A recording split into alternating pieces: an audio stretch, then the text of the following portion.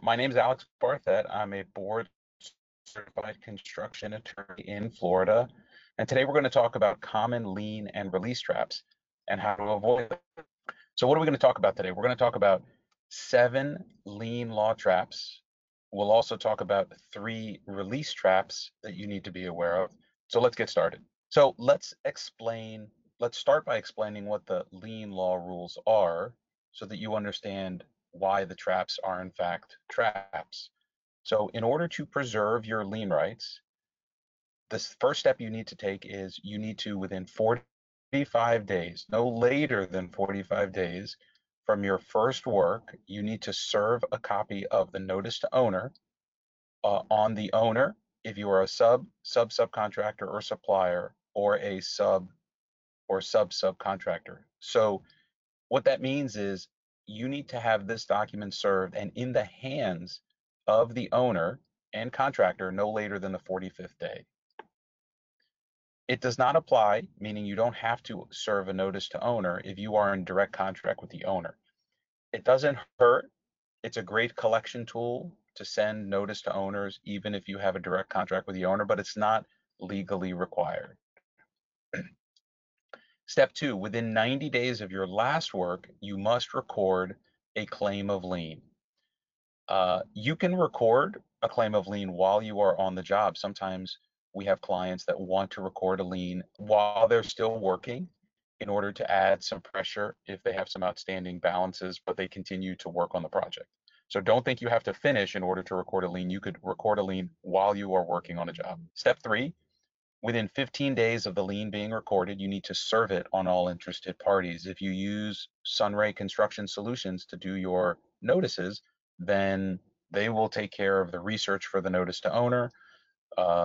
They will do all the research for the claim of lien and make sure that everyone that needs to get a copy does in fact get a copy. Step 4, those who have a direct contract with the owner need to serve, not record, serve a contractor's final affidavit at least 5 days before you file a lawsuit to foreclose on the lien. We recommend doing it at the time that you record your claim of lien, no later than 5 days from when you file suit to foreclose on your lien. And then the last step is no later than 1 year from the recording date of the claim of lien, you must file a civil lawsuit in court to foreclose on the lien. If you do not do it by that time, your lien will expire.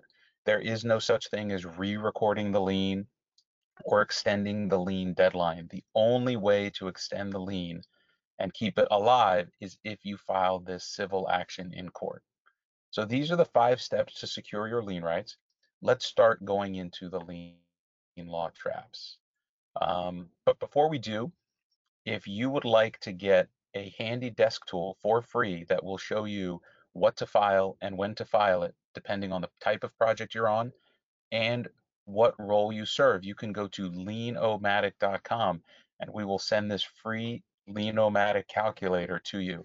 It's great to use in case you need to verify, do I need to send a notice here? If I'm a subcontractor, it answers all of those questions. You can keep it on your desk. Go to lienomatic.com. Okay, trap number 1. Service of the notice to owner is the date it is received, not sent. So, for example, if you put your notice to owner in the mail and it has to go certified on day 41 from your date of first work, it may not be received by the 45th day. What if it gets held up in the post office, or something goes wrong, it falls off the truck, and it's not received by the 45th day? That notice to owner is no good. Now, there is a workaround, and that is if you serve your notice to owner by the 40th day, and have it confirmed as being hand delivered to the post office, then no matter what, it is deemed properly served, even if it never gets to the owner.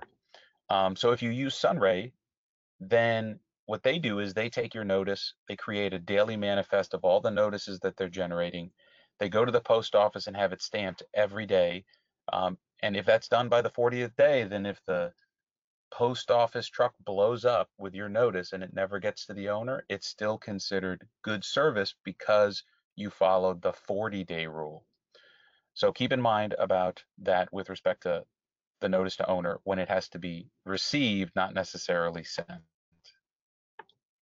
Trap number two, the general contractor needs to receive the notice to owner. Most people don't know this, but the notice to owner needs to go not just to the owner, but to the general contractor. This rule will invalidate your lien if you are a subcontractor or a supplier to the subcontractor. So if you are a sub or a supplier to a subcontractor, then your notice to owner needs to go not only to the owner, but it must be served on the general contractor. If you don't properly serve the notice to owner on the contractor as well as the owner, so if I'm the material supplier to the electrician and I only serve my notice to owner on the owner, I do not have lien rights.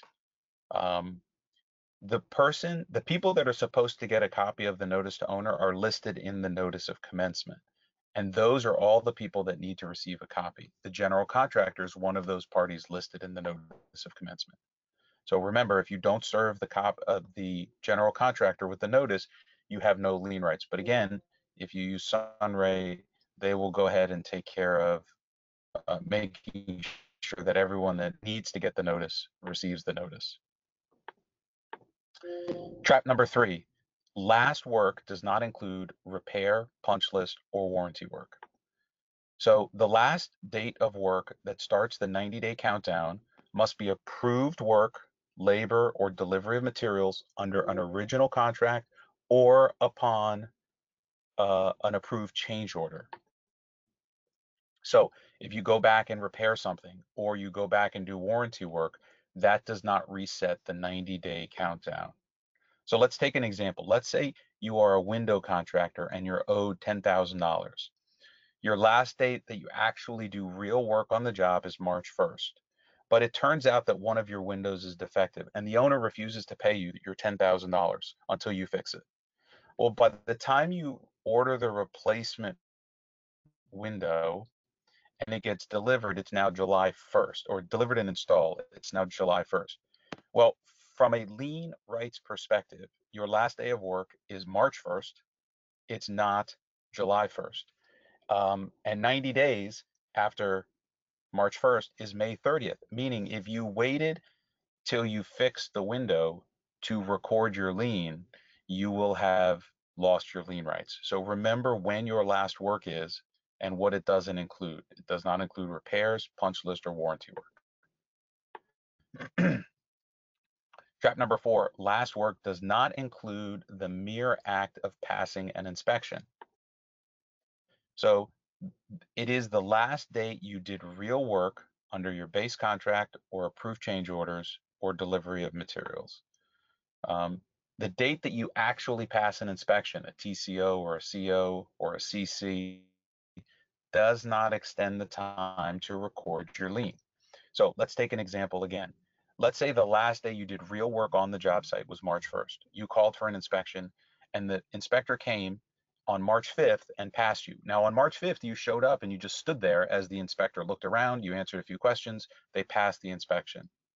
For purposes of your lien rights, your last date of work and when the 90 days starts to commence is March 1st, not March 5th. Trap number five, last work does not include, has nothing to do with the day you send your bills. Again, I sound like a broken record, I know. The last date of work is the day you do real base contract or approved change order work or the delivery of materials pursuant to the contract or an approved change order. The mere act of sending an invoice or a payment application does not extend the time to record a lien. Sometimes clients that may have us record their or prepare their lien, they say, well, I sent my invoice on, February 7th. I said, well, that's great, but that doesn't matter for the lien law. I need to know when you were on the job actually doing work. So let's take another example.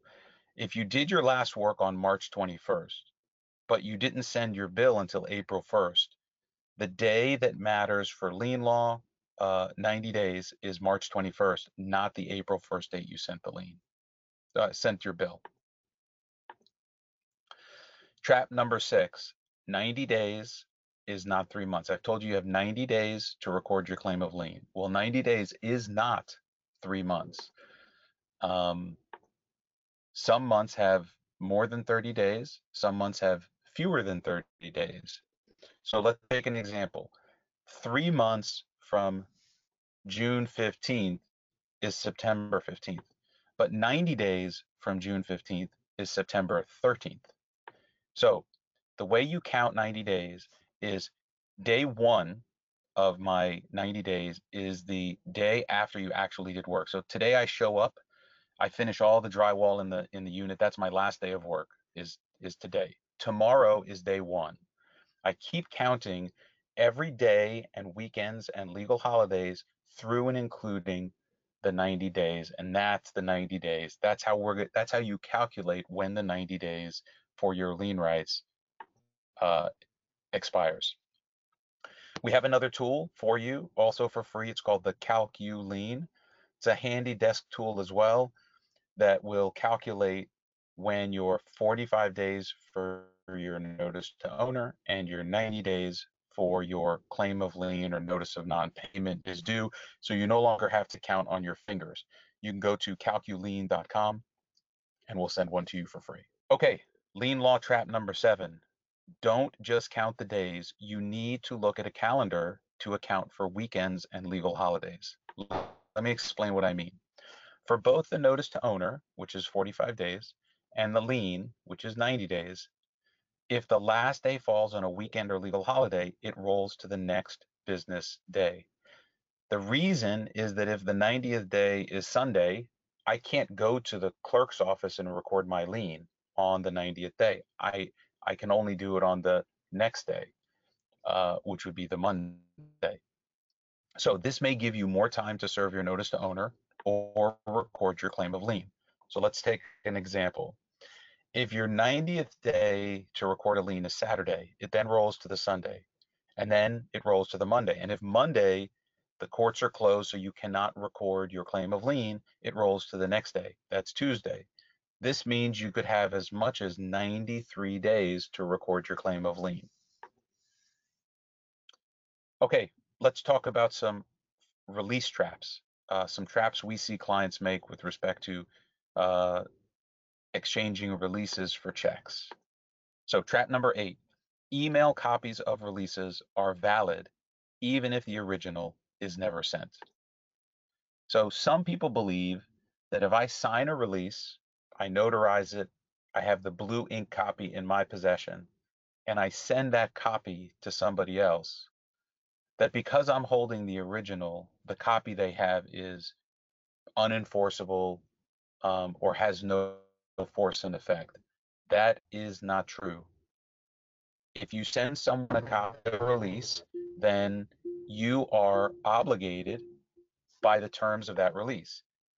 Um, so if you send someone, for example, a $10 unconditional release, meaning it has no condition of payment, and you never get the check, you may have given up your lien rights.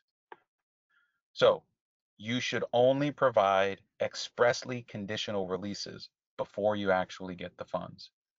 So the Sunray system has conditional releases. So if you want to use their releases in the system, you would want to pick a conditional release. The conditional release can be written many ways, but here is an example of the language that would make a release conditioned. Notwithstanding anything to the contrary, this waiver and release is conditioned upon and not effective until the undersigned receives paid funds of blank. So if you're expecting a $10,000 check, that's what you're going to put in the blank. You can handwrite this in, you can type it in. It needs to be in the release if you are not, if you are exchanging a release without actually getting the funds. Now, you should also be aware that this is something you should do when you exchange a release for a check at the moment. Let's say you go to the owner's or contractor's office and you give them a release and they give you a check. Well, what happens if that check bounces? So you want to make the release conditioned on you actually receiving the funds, And I would suggest to you that if you have any doubt that the funds are good when they give you a check, you need to make that release conditional as well. We have a tool to make your life easier to the extent you have to sign paper releases. If you go to makemeconditionalstamp.com, we have a stamp with that exact language that I read to you. So you can keep it on your desk when you have to sign a release. You can stamp the release and it will put that conditional language on. You write in the amount of the check and off you go. You have now made that release conditional. You can go and get one for free at makemeconditionalstamp.com. Okay, release trap number 9. Releases that are only titled as conditional may not be. So you need to read the entire release. We see many releases that the title of the release is conditional partial release of lien. But when you read the release, it is not conditional. There is no conditional language in the release. The title by itself does not make a release conditional. It has to have conditional language in the body of the release. So you need to add the language I told you. You need to use the stamp. You need to do something more to make the release conditional other than merely relying on the title. Okay, trap number 10. Watch out for $10 releases. If you are the party that is receiving the money and giving a release, I recommend that you strike out the $10 and you write in the amount that you are actually expecting to receive. So let me give you an example. If you are giving someone, you're expecting a $10,000 check and you're going to give someone a release and the release is a $10 release, what happens if you go pick up the check and it's only $8,000? So remember that the release says $10. It doesn't say 10,000 or anything else. Unfortunately, under the law, $10 means that you received some value of any amount. Could be $10, could be $100, could be 8,000 or 10,000. Well, $8,000 is some value. So barring some other language in the release, if you show up and give someone a $10 release and they give you an $8,000 check instead of a $10,000 check, you have probably given up your rights to that $2,000. So if you are getting a check and giving a release, you should state the amount that you are expecting on that release. So in my example, you should cross out the $10 and write in $10,000. What this does is if you only get 8,000, you can argue later, well, I gave this release for 10, they only gave me 8. Belt and suspenders would say, go one step further and add the conditional language in the release. So the conditional language we talked about a few points ago, put that in the release as well. So there's no doubt that this release that you're giving is conditioned on you getting $10,000. Now, for those of you that are listening to this and you also give checks and get releases. So maybe I'm a GC and I'm paying my subs, or I'm a subcontractor and I'm paying my subs. It's great if you can get the people that you're giving the money to and getting a release, if you can have those releases say $10. So when you are giving a check and getting a release, you'd like those releases to say $10. But also keep in mind what we talked about when it's in reverse. So with that, we are done with the 10 traps